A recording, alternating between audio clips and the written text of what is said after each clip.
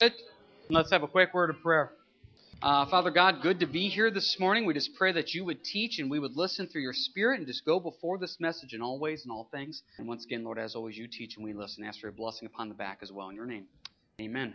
Today is an interesting topic, to say the least. This is part of the beauty of going verse by verse, chapter by chapter through the Bible, is you cover every topic that the Bible has. This is a topic that normally we would probably just not cover because you just wouldn't work it into a topical message.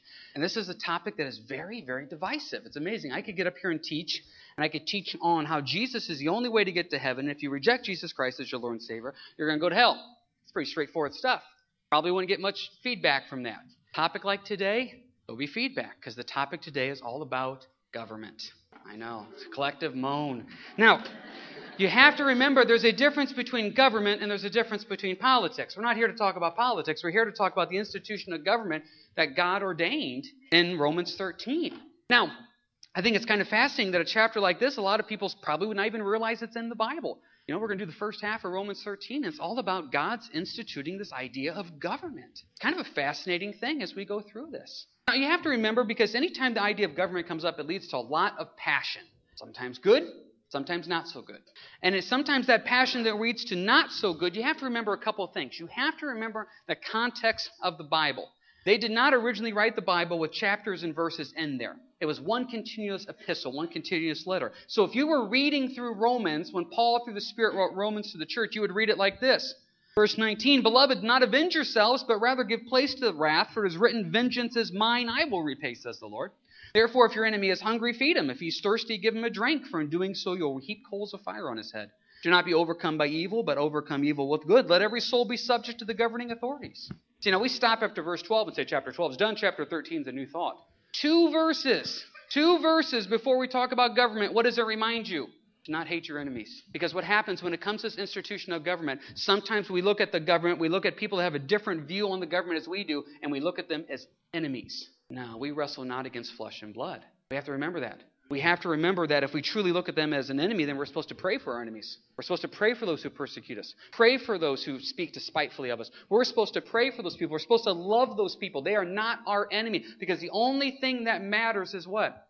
Whether someone's saved or not saved. Paul summed it up by saying, I preach Christ and Christ crucified alone. That's what it comes down to, is the eternity of heaven and hell. We allow some of this government stuff to overrule other scriptures, where I'm allowed to hate them because look what they're doing to the country. Look what they want to do. Look what the plan is. God says love your enemies. Pray for them. So we're going to read verses 1 through 7, and then we're going to come back and break this down. Verse 1, Let every soul be subject to the governing authorities. For there's no authority except from God, and the authorities that exist are appointed by God. Therefore, whoever resists the authority resists the ordinance of God, and those who resist will bring judgment on themselves. For rulers are not a terror to good works, but to evil. Do you want to be unafraid of the authority? Do what is good, and you'll have praise from the same. For he is God's minister to you for good. For if you do evil, be afraid. For he does not bear the sword in vain, for he is God's minister, an avenger to execute wrath on him who practices evil. Therefore you must be subject not only because of wrath, but also for conscience sake. For because of this you also pay taxes. For there are God's ministers attending continually to this very thing. Render therefore to all their due taxes, to whom taxes are due, customs to whom customs, fear to whom fear, honor to whom honor. Those are some tough passages. Those are some tough passages to really stop and digest and really say, what is he trying to say? Now, you don't need to turn there, because there's a lot of other different verses I just want to share with you real quick to continue this theme that obviously the Spirit is trying to say here in the New Testament. Just listen to these verses real quick. First one is out of 2 Timothy here. 1 Timothy chapter 2, verse 1. It says this, Therefore I exhort first of all that supplications and prayers, intercessions and giving of thanks be made for all men, for kings and all who are in authority, that we may lead a quiet and peaceable life in all godliness and reverence. Titus 3, verse 1, Remind them to be subject to rulers and authorities, to obey, to be ready for every good work, to speak evil of no one. Then out of the book of 1 Peter, chapter 2, starting verse 13, Therefore submit yourselves to every ordinance of man for the Lord's sake, whether to the king as supreme, or to governors as to those who are sent by him for the punishment of evildoers, and for the praise of those who do good. For this is the will of God, that by doing good you may put to silence the ignorance of foolish men, as free, yet not using liberty as a cloak of vice, but as bondservants of God. And listen to this, honor all people, love the brotherhood, fear God, honor the king. Now, that's easier said than done. I'll be the first one to say that's easier said than done. We have a tendency, as we just read in these passages, it says that we're supposed to honor the king. We're supposed to speak evil of no one, and we're supposed to pray. We have a tendency sometimes as Christians to be what? Quick to complain about the government, slow to pray. Quick to speak evil of the government, slow to pray for the government. We do. And I think it's interesting that these verses are repeated again and again. That when Paul writes to Timothy, he says, pray for all men. Who's the first person he says to pray for? The king. Right after Paul writes to Titus to say, speak evil of no one. Who's the first person, right before it, I should say, is who what? The king. And then you got Peter. Peter has some pretty powerful verses there about submitting to the ordinance and honoring the king. Those are some tough verses to really chew on. Now, some people may be sitting here saying, well, easy to say. Look at what we deal with now. Now, if you weren't with us on Wednesday night, you need to hear this. For some of you, you may have been here Wednesday and heard this. The ruler and the leadership during this time of writing, this was not a good person to be around. When Peter wrote 1 Peter, most probably it was Nero that was the emperor of Rome. Now, if you know anything about Nero, he's the one that used to take Christians, stake them up alive, dump them with lighter fluid, and light them on. He would take Christians and put them in carcasses and throw them to the wild animals. He would routinely crucify Christians. That's who Peter's talking about. Now, back during the time of Jesus, Herod, you got to remember Herod, who was in leadership when Jesus was born. What did he do? He said, let's round up all the young males and let's kill them all. Let's kill all the young males. No one stood up to him. No one said anything. John the Baptist stood up, and what happened? He spoke truth, and next thing you know, he's beheaded. That's the government that they're dealing with at the time. And I want to make this abundantly clear. We are so blessed. We are meeting right now, openly, freely, talking about Jesus. You guys can leave here and go tell people about Christ. What a blessing it is for us to live where we live. Let's never forget that. But at the same point, too, don't forget this. Where's your citizenship? In heaven. Philippians 3:20 says our citizenship is in heaven. So I'm a heavenly citizen living in a human government. Remember that. A heavenly citizen living in a human government. So sometimes my human government that I live with doesn't line up to my heavenly citizenship.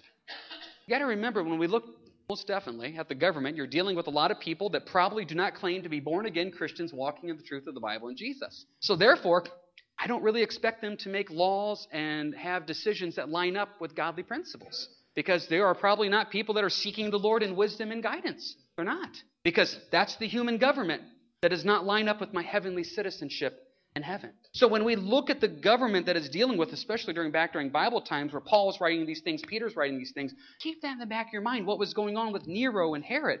Now, with that being said, re-listen to what Peter wrote here.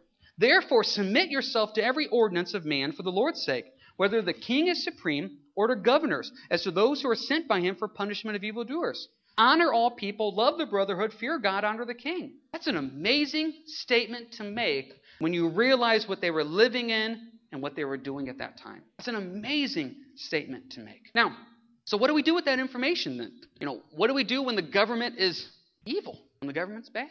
Well, very thankfully, we live in a nation, once again, every 4 years, you get to choose a different president. Every 2 years, you get to re-elect the House. And you also get to vote for senators in there.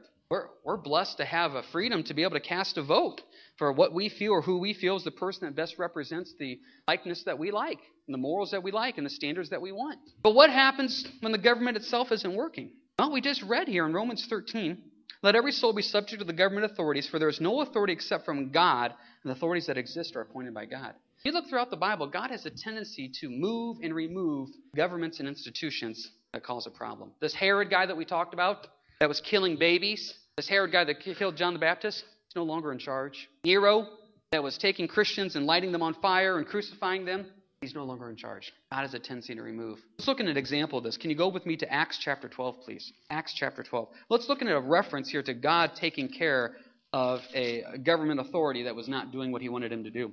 Acts 12, please. Here in Acts 12, we're introduced to Herod. Now, you have to know a little bit here about Herod in the New Testament. The Herod that we talked about back during the time of Jesus that was killing babies is not the Herod that was here in Acts chapter 12. Many decades have passed, and a lot of these guys were named Herod. So this is a different Herod. But what was Herod in Acts chapter 12 doing? Well, verse 1 of Acts 12. Now, about that time, Herod the king stretched out his hand to harass some from the church. Then he killed James, the brother of John, with a sword, and because he saw that it pleased the Jews, he proceeded further to seize Peter also. Now it was during the days of unleavened bread. So when he had arrested him, he put him in prison, delivered him to 4 squads of soldiers to keep him, intending to bring him to before the people after Passover. Herod's causing problems. He's harassing the church. He just killed James, and now he's got Peter in prison, and most likely Peter's going to be put to death. This guy's a problem. So what does God do?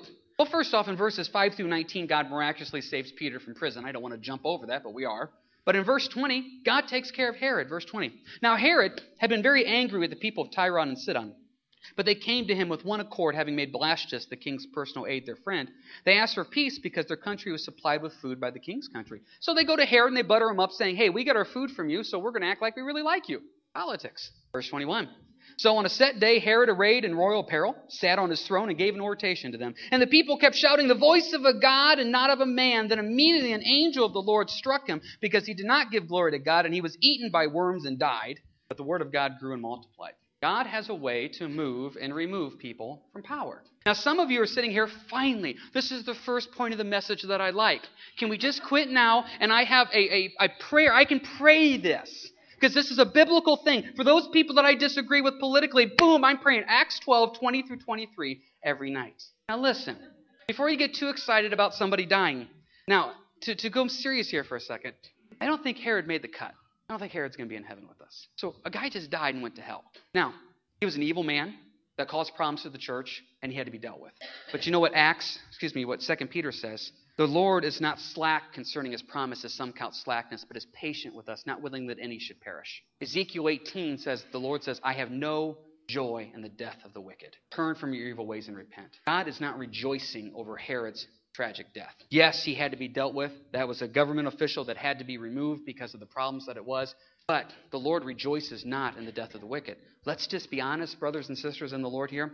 We rejoice over a lot of evil things sometimes when it comes to government officials. We do. Some of the meanest things, some of the nastiest things I've ever heard come from Christians' mouths when talking about somebody's political preferences that they don't agree with. And it just kind of blows my mind that we become very un-Christ-like when somebody just doesn't agree with us. We are heavenly citizens living in a human government, and we take no joy in the death of the wicked. What happened if Herod would have got saved? Oh, come on. Herod wouldn't have got saved, right? That doesn't happen. People like that don't get saved. Those people have to be dealt with. See, God can remove them from power like he did with Herod, but what happens if they get saved and they become a good guy on the good team? What happens? Turn to Daniel, if you will. Daniel chapter 2. Let's talk about the good guy. Let's talk about the guy that was a Herod, then got saved. Because sometimes those people that we see on television, those people we hear on the radio, those people we read about in the paper and the magazines, and our blood just boils when we hear them and when we see them and the opinions they have, and we think, oh my goodness, this person is just constantly getting elected and they're in there. I cannot stand them. What if that person comes to know Jesus? So she'll never come to know Jesus. He'll never come to know Jesus. Wow. The Holy Spirit's still in the business of saving souls. Daniel chapter 2. Now in Daniel chapter 2, we're really introduced to Nebuchadnezzar. Nebuchadnezzar, bad guy in the Old Testament. See, God moves and removes governments as he needs. Israel, God's child, God's favorite, God's people, they were being bad. They need to be spiritually disciplined. So God raised up the Assyrians to take care of Israel. Assyrians were a horrible group of people. Used to make mountains out of skulls of the people that they killed. Horrible people. Well, the Assyrians were bad, so God had to raise up the Babylonians to take care of the Assyrians. After he took care of the Babylonians with the Medes and Persians, the Greeks took care of the Medes and Persians, the Romans took care of the Greeks. God is constantly moving and removing governments. He's always in the business of doing that. But here's Nebuchadnezzar, a bad guy. This is what happens with Nebuchadnezzar. He has this dream. He has this dream, and it really troubles him, and no one can answer this dream. No one can say what it is. So finally they say, hey, there's this guy by the name of Daniel who's a Jew, a guy that you just went and conquered and brought him back as a slave. This guy can tell you what the dream's about. So they bring Daniel to Nebuchadnezzar, and he says, tell me what this dream's about, and he does it. Let's see what the answer here is. Let's go ahead and start in verse 36 of Daniel chapter 2. Daniel giving the interpretation of the dream to Nebuchadnezzar. This is the dream, verse 36. Now we will tell the interpretation of it before the king. You, O king, are a king of kings. For the God of heaven has given you a kingdom, power, strength, and glory. Stop there for a second. Let 37 sink in. You, O king, are a king of kings. For the God of heaven has given you a kingdom, power, strength, and glory. Who gave Nebuchadnezzar his kingdom? God. Verse 38. And wherever the children of men dwell, or the beasts of the field and the birds of the heaven, he has given them into your hand and has made you ruler over them all. Who ruled the world at this time? Nebuchadnezzar. How did he rule the world at this time? Because God allowed it to happen. But what's going to happen to Nebuchadnezzar? Verse 39. But after you shall rise another kingdom. See, Nebuchadnezzar, you're in charge. God has given this to you for a while. Someone's going to come take your spot. That's a pretty powerful statement to say before the king. Daniel's not afraid to speak the truth. The truth is, you're in power because God allowed you to be in power. But pretty soon, you're going to be out of power. So, Nebuchadnezzar hears this. He hears this. So how does Nebuchadnezzar respond? Well, chapter 3, he creates this big statue. And he says, hey, Shadrach, Meshach, and Abednego, Jews that came out of Israel, you need to bow down and worship my statue. Now, what does God do? Well, he kills Nebuchadnezzar right there in chapter 3, right? No. He saves Shadrach, Meshach, and Abednego out of the fiery furnace because they wouldn't give in. But Nebuchadnezzar is allowed to live. Now, wait a second. In Acts 12, Herod gets killed for not giving praise to God, and he gets eaten by worms. Nebuchadnezzar sets up a statue to himself and tells everybody to bow down, and the only people that don't are Shadrach, Meshach, and Abednego, and he gets to live? Well, because now we go to Daniel chapter 4. In Daniel chapter 4, we see what happened. See, what happened is Nebuchadnezzar got really prideful. He heard what Daniel said, but instead of hearing it, I think he just said, yeah, that's right. I'm King of Kings. I'm the ruler of this world. So what does God do to Nebuchadnezzar? He makes him crazy. Literally, makes him crazy. Verse 30 of Daniel 4. The king spoke, saying, is not this great Babylon that I have built for a royal dwelling by my mighty power and for the honor of my majesty? While the word was still in the king's mouth, a voice fell from heaven, King Nebuchadnezzar, to you it is spoken, the kingdom has departed from you. God gives, God takes away. And they shall drive you from men, and your dwelling shall be with the beasts of the field. They shall make you eat grass like oxen, and 7 times shall pass over you, until you know that the Most High rules in the kingdom of men and gives it to whomever he chooses. One more time, look at the end of verse 32. The Most High rules in the kingdom of men and gives it to whomever he chooses. Verse 33, that very hour the word was fulfilled concerning Nebuchadnezzar. He was driven from men, ate grass like oxen. His body was wet with the dew of heaven, till his hair had grown like eagle's feathers and his nails like bird's claws. The guy lost it. Out in the wilderness, eating grass, hair growing, fingernails growing, he went crazy. Verse 34, and at the end of the time, I, Nebuchadnezzar, lifted my eyes to heaven, and my understanding returned to me. And I blessed the Most High, who praised and honored him who lives forever. Look at his response. For his dominion is an everlasting dominion. See, Nebuchadnezzar realizes it's not my kingdom. And his kingdom is from generation to generation. All the inhabitants of the earth are reputed as nothing. He does according to his will in the army of heaven. And among the inhabitants of the earth, no one can restrain him or say to him, what have you done?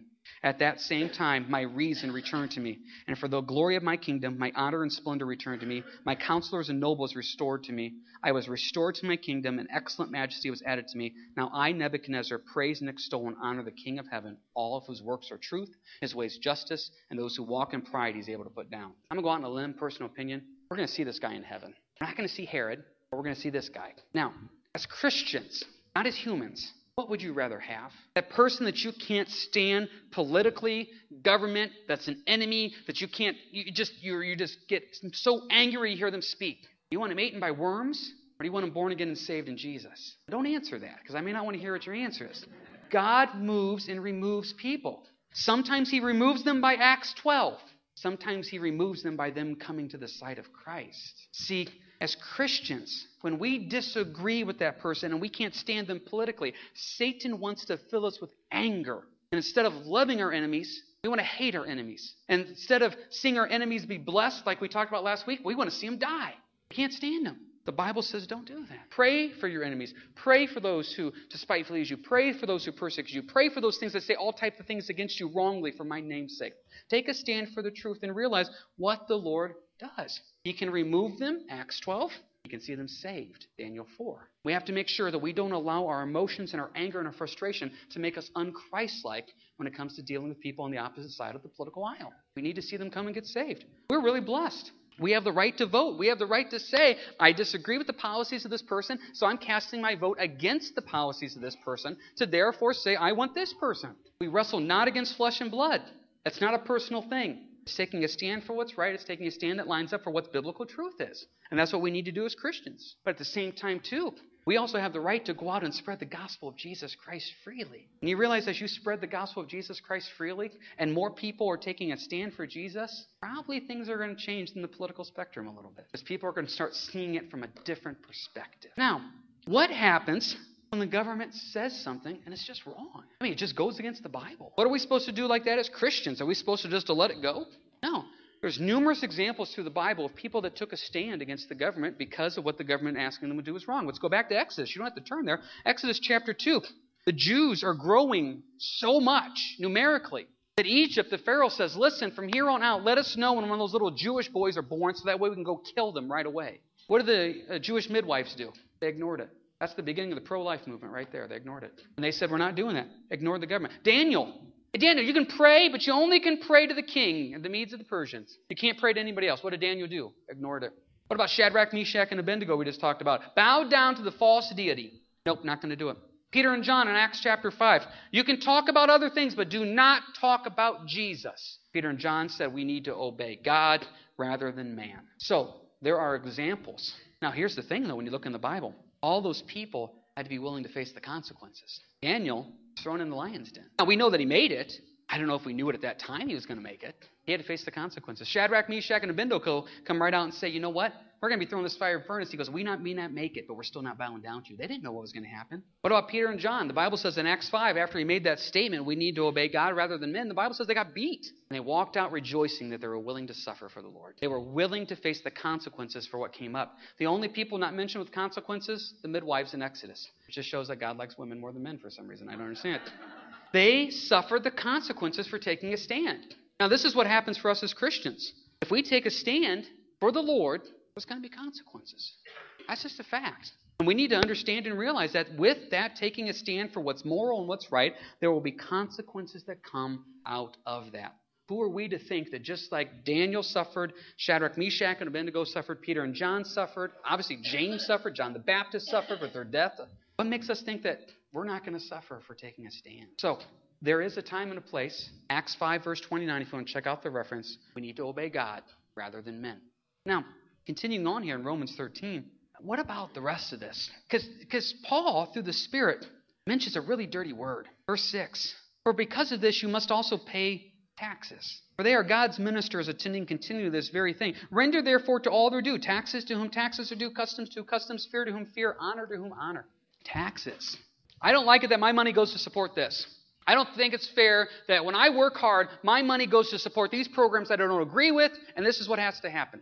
I don't disagree with what you're saying, but let me throw a few points on that. First off, I heard this in a teaching. I can't verify this, but I heard this in a teaching, and the guy said that at the time of the writing of the Bible, that nearly 75% of all taxes went to supporting Caesar and also Herod individually, specifically. But the taxes was used to really support their lifestyle. And I'm telling you right now that Caesar and Herod did not have a God-ordained lifestyle going on at that time. Those are the taxes that went to support that. Now, when you stop and you think about that, the next thing we think of is, well, I don't like it that they use my money to do this or that. Well, biblically speaking, whose money is it? It's not my money. It's the Lord's money. So, well, I don't think the Lord wants his money to go support that. Let's see what happens. Go to Luke, please. Luke chapter 20. Luke 20. It's amazing how quickly taxes become a part of our life. Because even my oldest son Elias is obsessed with money. Just obsessed with it. And I always think of that verse where it says, the love of money is the root of all evil. I think he's dangling on the dangerous side of that. So he likes to go to the dollar store because $1 buys anything he wants. He's just fascinated by that. But he learned not too long ago that it's $1.07, not $1. And that really bothers him because it's supposed to be the dollar store. Where do they get this extra 7 cents from? Well, it's taxes, Elias. Well, is there a place where I can go where I don't have to pay taxes? And at 7 years old, that's what he's already thinking. So, Luke 20, verse 20. So they watched him, meaning Jesus, and sent spies who pretended to be righteous that they might seize on his words in order to deliver him to the power and the authority of the governor. Then they asked him, saying, Teacher, we know that you say and teach rightly, and that you do not show personal favoritism, but teach the way of God in truth. Is it lawful for us to pay taxes to Caesar or not? Look how they butter him up in verse 21. It's a good thing Jesus knows everything. Look at verse 22. Is it lawful for us to pay taxes to Caesar or not? This is a total setup question. If Jesus says, no, don't pay taxes, Rome's going to come and get Jesus for basically being a rebel.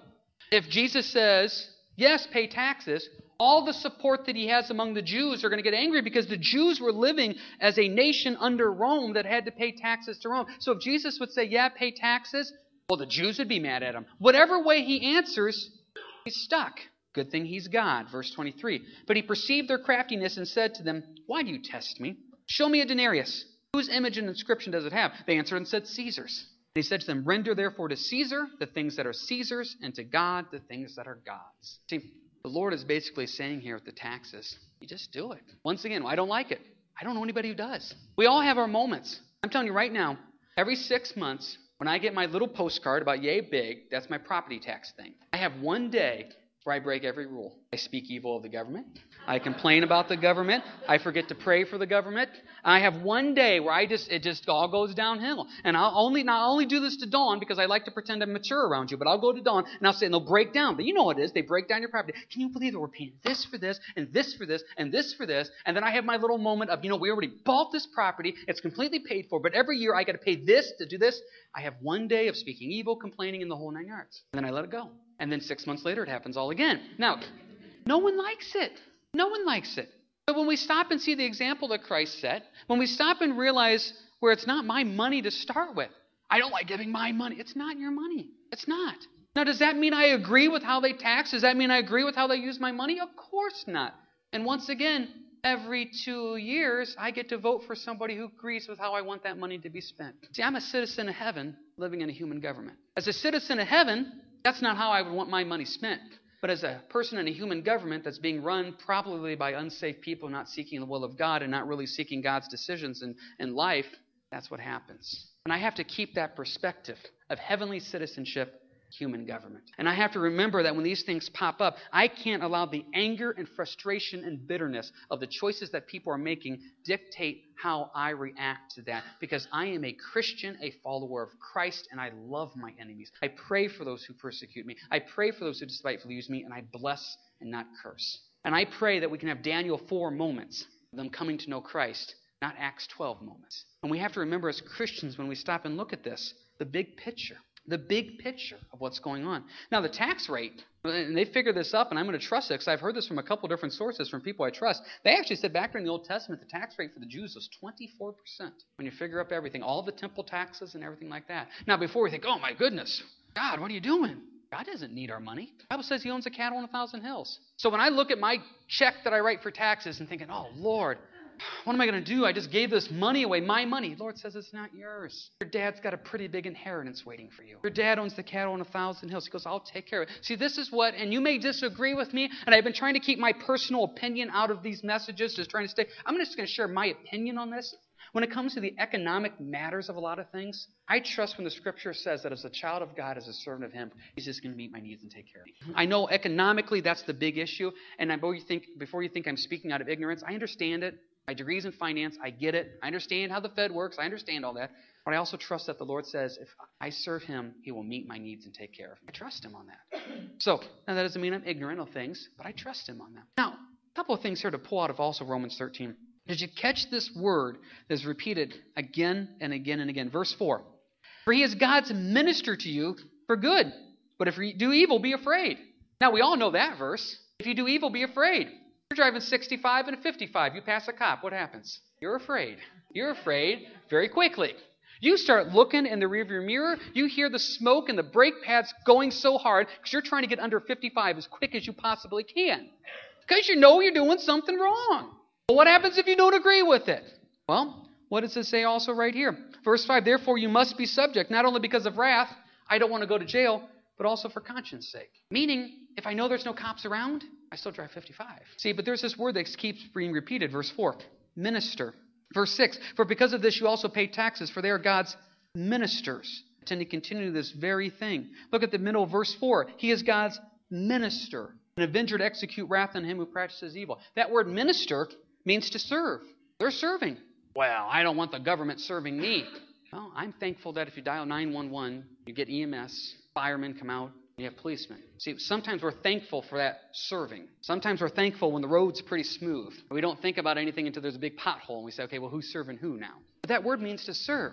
So the next time you do something wrong and you get pulled over for that ticket, your minister gave you a ticket. Because that's their job, is to serve the greater good. Now, you may disagree with this, and this is fine, but the purpose of that speed limit and that greater good is to say, you know what, for the safety of everybody else on the road, we need to drive at this speed limit, and it's my job as a minister, as I'm saying from the example of the government, it's my job as a minister to serve the greater good of the people, to tell you to not speed, because when you speed, you're endangering yourself and others. Now, you may disagree with that. You may say, I think there should be no speed limit. Every 2 years, you get to vote for somebody that carries that doctrine. Every 4 years, you can find that presidential candidate that carries that doctrine. That's the beauty of the freedom that we have in this nation that we live in. Let's never forget that freedom and that beauty and that blessing of what it is. When we read these passages, like verse 7, render therefore to all their due, taxes to whom taxes are due, customs to whom customs, fear to whom fear, honor to whom honor. Oh, it can get us worked up. That's what the enemy wants. He wants you to spend all your time, energy, and emotion and resources fighting the enemy, not him. We wrestle not against flesh and blood. Just because they disagree with you politically does not make them your enemy. If you can't let go of the fact that they're your enemy, then you pray for them, you bless them, you do not curse, and you do what you can to help them. Verse 20, back to chapter 12. If your enemy is hungry, feed him. If he's thirsty, give him a drink. For in doing so, you reap coals of fire on his head. Do not go down to the level that the enemy wants you to do. Remember, what matters more than anything in this world is whether that coworker and friend and neighbor is saved or not saved. That is what matters. We are heavenly citizens living under a human government, and we are so blessed that we can leave this building here freely and go tell people about Jesus Christ. Paul said, I preach Christ and Christ crucified and Him alone. That is an amazing blessing that we have. That is an amazing freedom that we have, and we can meet here openly and freely, and let's never take that for granted. This is a tough chapter. I'll be the first one to say that. And this is a chapter that we all struggle with and fall sometimes in negative areas with this. God help us to see the big picture of what's going on and to remember it's all about souls being saved. That's what matters. Marv, if you want to come forward here for the final song. Just some quick reminders. Don't forget, this coming Friday is the